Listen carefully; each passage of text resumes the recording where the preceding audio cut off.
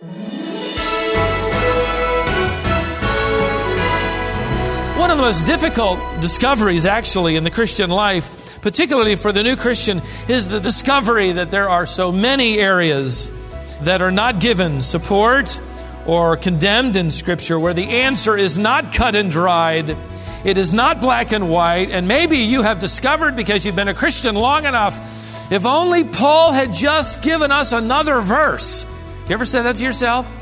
If only we'd been given a little bit more, or if only he would have addressed that, it would have solved so much trouble and anguish.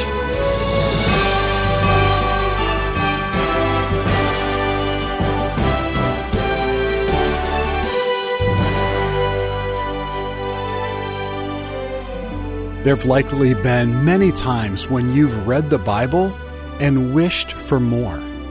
I've often found myself wishing that the Bible gave me a little more information, that it would just definitively say that this is right or this is wrong on the issue that I was working through.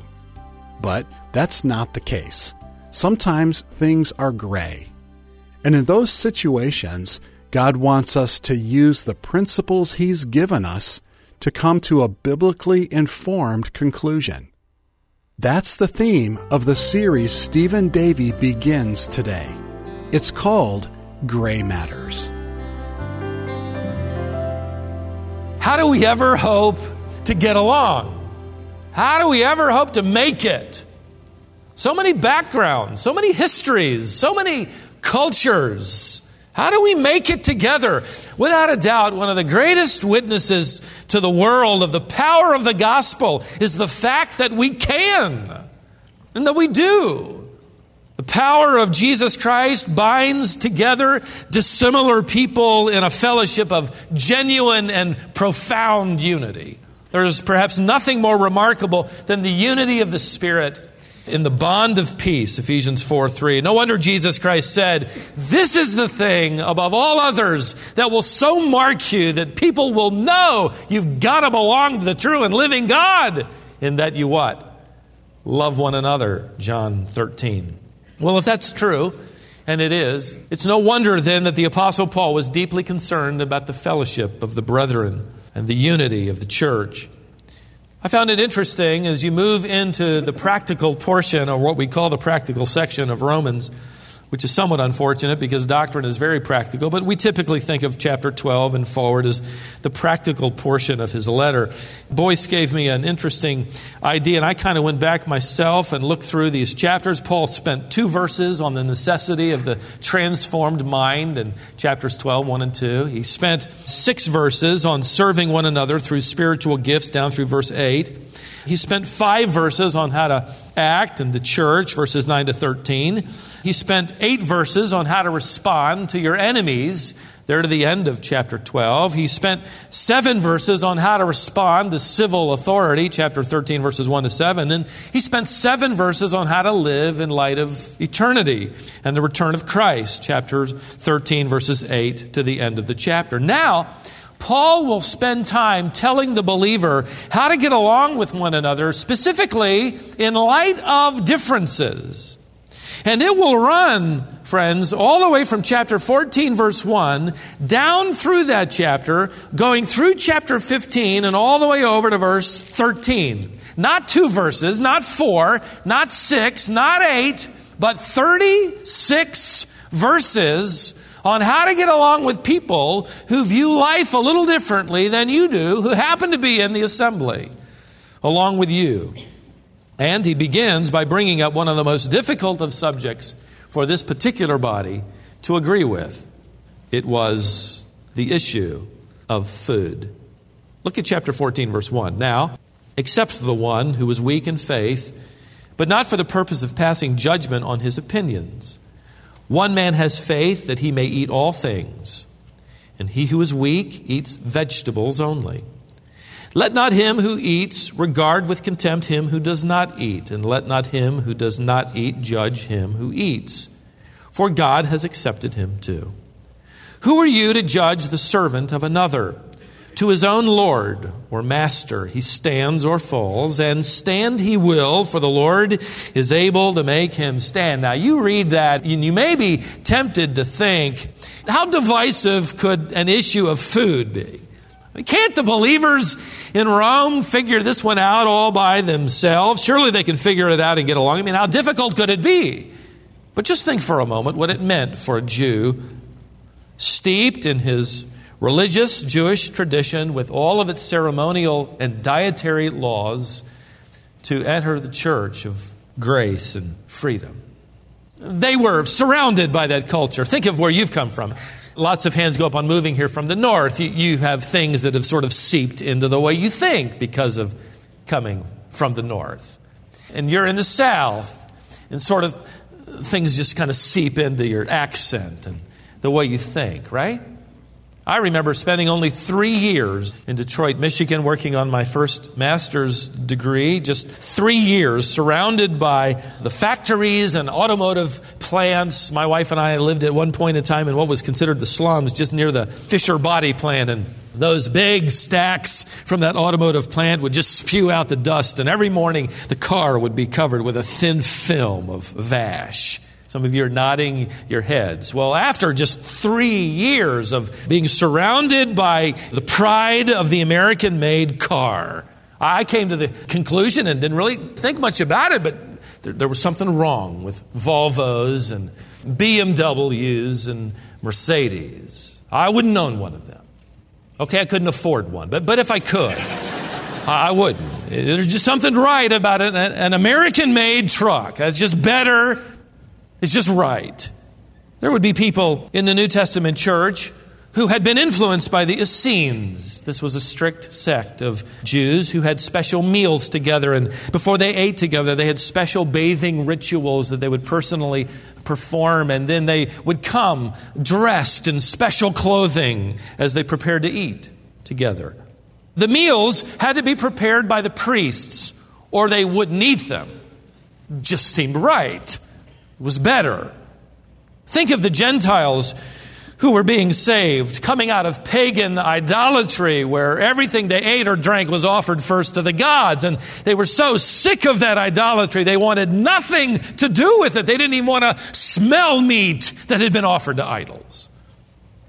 There would be Christians coming out of and under the influence of Pythagoras, whose teaching was popular in the days of Paul. He spoke of the soul being fallen and residing in a human body, confined to the body. And he, much like Hindus have repackaged his teaching, and he along with them believed that you would come back in this endless cycle of reincarnation as another human being if you'd been fairly good, or an animal, not so good, a plant if you'd really been bad. And the way you could break the endless cycle of reincarnation would be to interrupt the cycle with absolute purity, absolute discipline, a life of quietness and study and self-examination, and most importantly, abstaining from anything that brought pleasure or joy. Happiness was out. And so they come in now and they find that the church is filled with laughter and enjoyment and good things to eat. It might seem silly to us, but the issue of food in the first century was very significant. Today we might find a closer analogy if I rattled off a list like differing opinions on fashion, or makeup, or sports, or movies, or playing cards, or playing golf on Sunday afternoon. But perhaps it's cherished political opinions regarding the environment, drilling in Alaska, gun control. Perhaps the temptation to divide is over the educational choice of your children, or the use of money and wealth, the choice of a college or a career. And I could go on, and I intend to go on for several Sundays as we dive into this chapter and look at issues that are not explicitly forbidden, nor explicitly supported, or even addressed in the Scripture. Paul refers to them in verse 1 as opinions, doubtful things. You could translate it scruples in Old English. We refer to this arena of living as a gray area. One of the most difficult discoveries actually in the Christian life, particularly for the new Christian, is the discovery that the Christian life is not always black and white. In fact, it's most often colored what? Gray. The discovery that there are so many areas that are not given support or condemned in Scripture, where the answer is not cut and dried. It is not black and white. And maybe you have discovered, because you've been a Christian long enough, if only Paul had just given us another verse. Have you ever said that to yourself? If only we'd been given a little bit more, or if only he would have addressed that, it would have solved so much trouble and anguish. Yet you discover, instead, many times you have to muddle through the gray.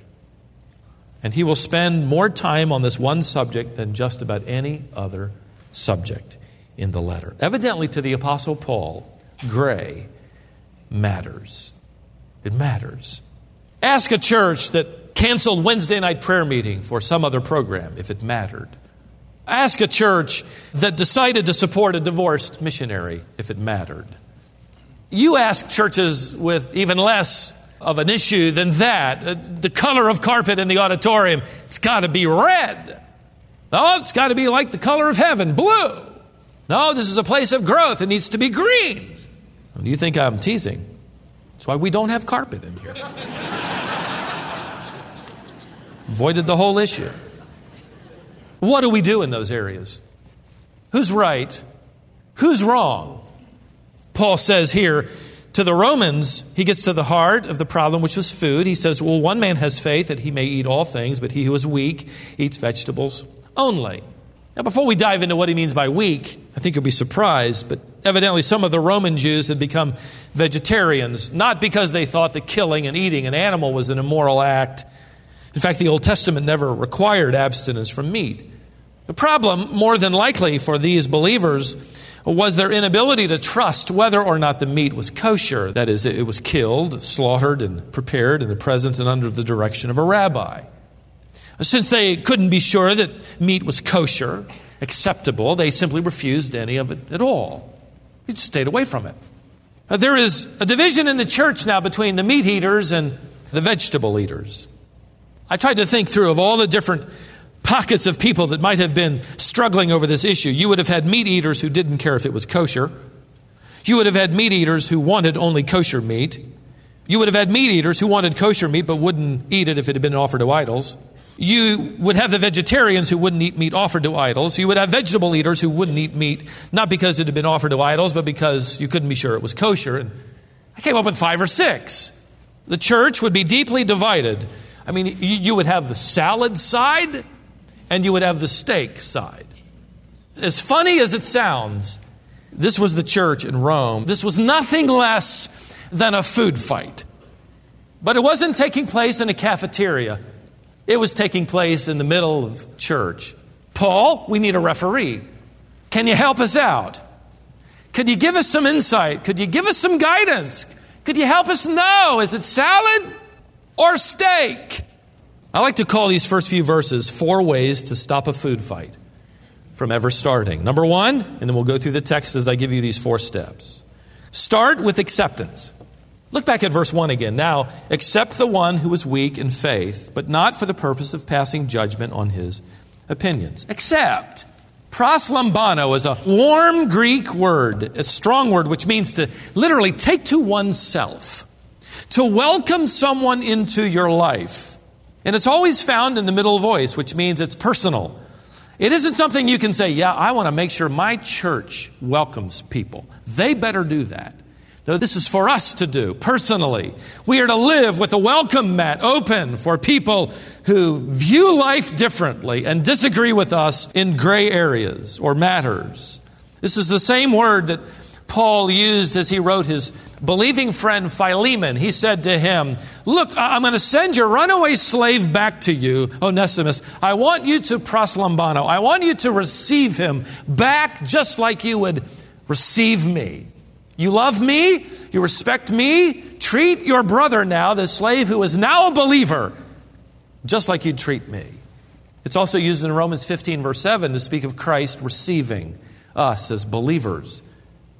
So the starting point is that As brothers and sisters in Christ, we belong to one another. And he says, accept one another. Especially here he says, accept one who is weak in the faith. Now you need to understand this entire text comes from the vantage point of teaching the strong how to handle the weak, how to treat a young believer. So if you happen to think today that you are on the side of the strong, that you are one of the strong, then this text is specifically for you. Accept the one who is weak in the faith. The definite article is in the language here, which means he's speaking of doctrine. He's not talking about someone who is weak in their trust in God. He's talking about someone who is young in their understanding of the truth of the gospel and the doctrine of God's word. You need to know that these Jews and perhaps these Gentiles who'd come out of idolatry and wanted nothing to do with their former lives, these are not insincere. They're not weak in the fact that they are petty. It's easy for us to view the weak as, well, they're just petty and they're just looking for a fight. No, not these weak. They're young in the faith, but they were so conscientious about their holy living that they had simply walked away from anything that could smack of their former life, their former world. If we could say anything, it is we should live a little more like that. So conscientious to be different from our past. This is what they had done. Young in the faith, they were only going to eat vegetables. The word vegetables comes from the verb to dig, which means they were only going to eat stuff that grew out of the ground. They were passionate in their lifestyle. The problem was they didn't yet realize that their acceptance into the family of God had nothing to do with what was in the oven and what was on their plate. And he tells the mature believer who knows the truth, be patient. Put the welcome mat out. Accept them into the fellowship.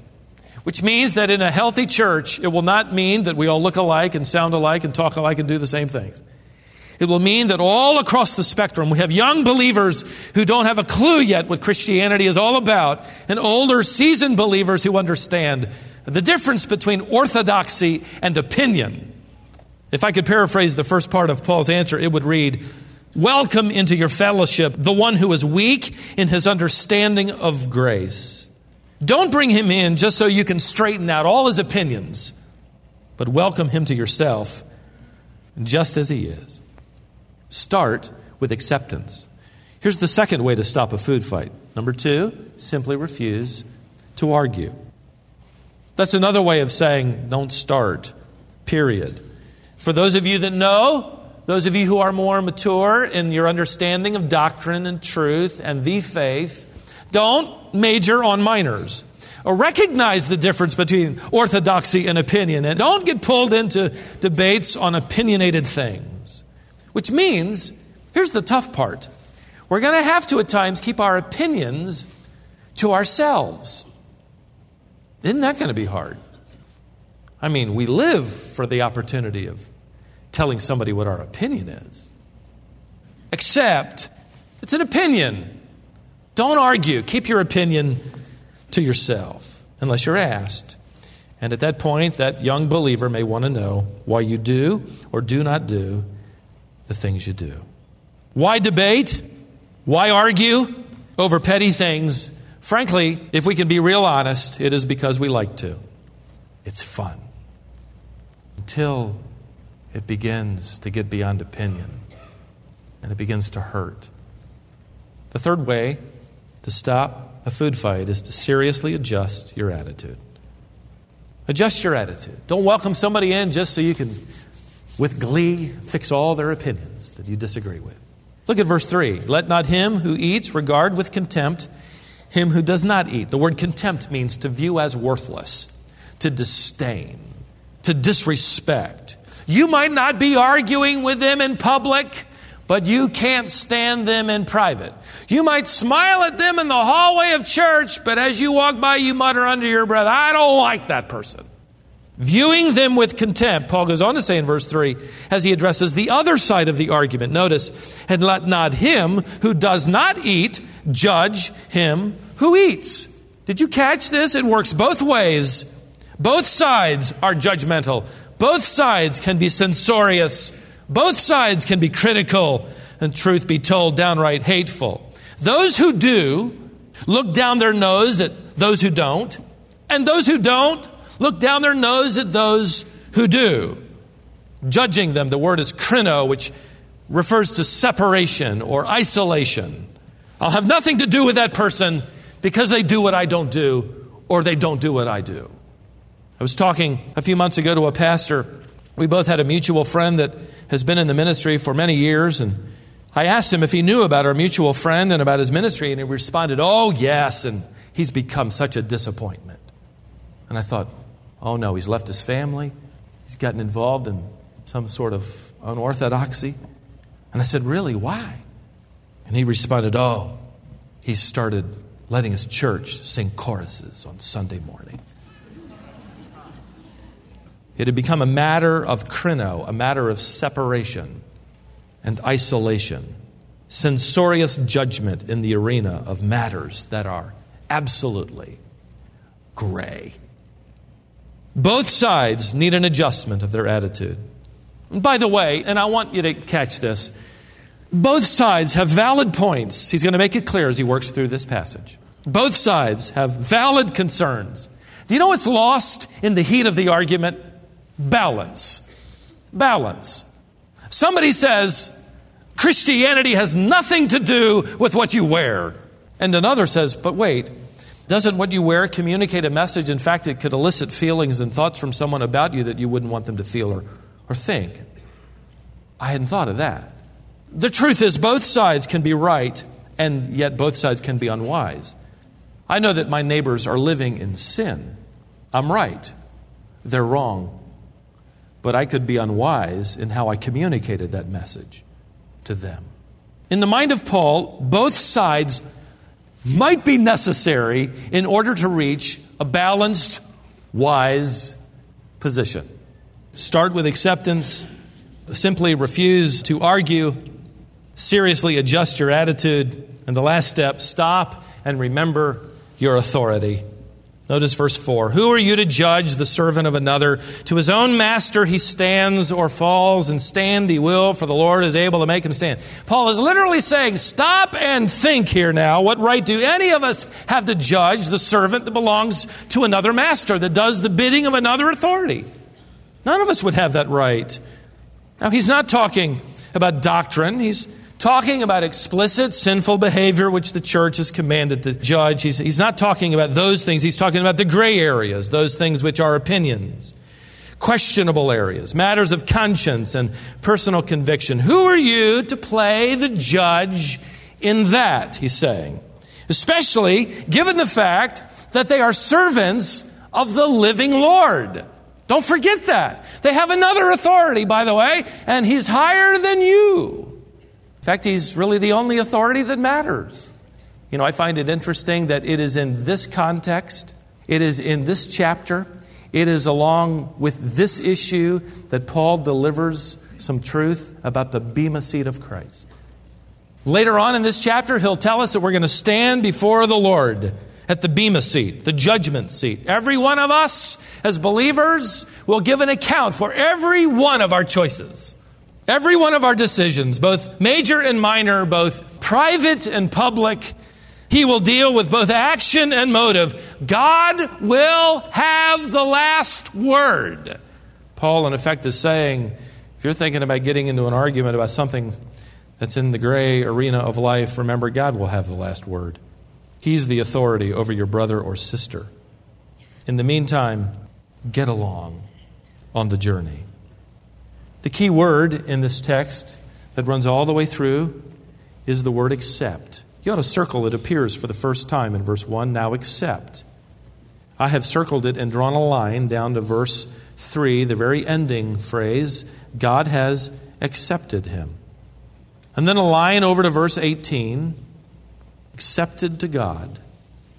And then a long line down to chapter 15 and all the way down to verse 7. And I've circled the word accept where it appears there 2 different times. Accepting others in the Lord is going to go a long way in stopping food fights from ever happening in the church. His name was Bill. He had wild hair, wore a t-shirt with a couple holes in it, jeans, and He was barefoot the day he visited our church that summer day. We were located near his university, and although he was a brilliant student, he looked like just any other student from his college culture. He had become a Christian while attending college and decided to try out our church. He'd never been to a church service before in his entire life until that Sunday. He walked in with no shoes, jeans, his t-shirt, and long hair. The service was well underway and completely packed, and as Bill made his way down the aisle, he couldn't find a seat. When he reached the front row, all eyes were on this young man, wondering what he was doing, and a few, perhaps, what was he doing in here? So Bill got all the way down to the front, no seats. He did what was characteristic of his culture. He just sat down on the carpet. It was how many of the kids he had come to know sat in their college fellowship times during packed Bible study meetings. And so he sat down right there. By now, the people were uptight and tension was in the air. It was thick. And about this time, the pastor saw one of his deacons making his way down the aisle. Now, this deacon was in his 70s. Silver gray hair, a suit and necktie cleaned and pressed. He was a godly leader in the church.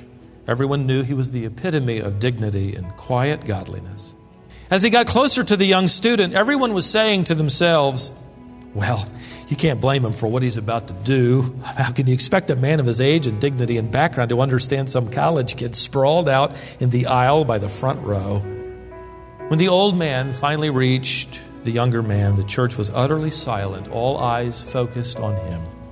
Even the pastor stopped what he was saying, and they all simply watched as this elderly man with some difficulty lowered himself down and sat next to Bill, patting him on the back and whispering, "Welcome here."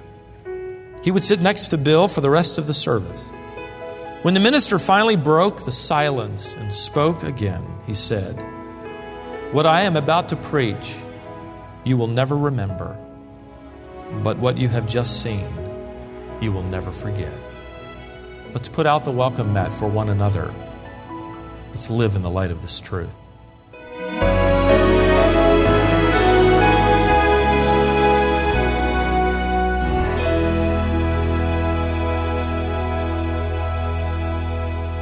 This is Lesson 1 in a series called Gray Matters. We're going to spend 9 messages in total looking at this topic. And as you listen, you'll be equipped to deal with the issues that are not necessarily black and white. And I hope you'll join us each day. This is Wisdom for the Heart. Stephen Davey, your Bible teacher, is the president of Wisdom International. You can learn more about Stephen and our ministry if you visit wisdomonline.org. Visit there today, then join us next time for more Wisdom for the Heart.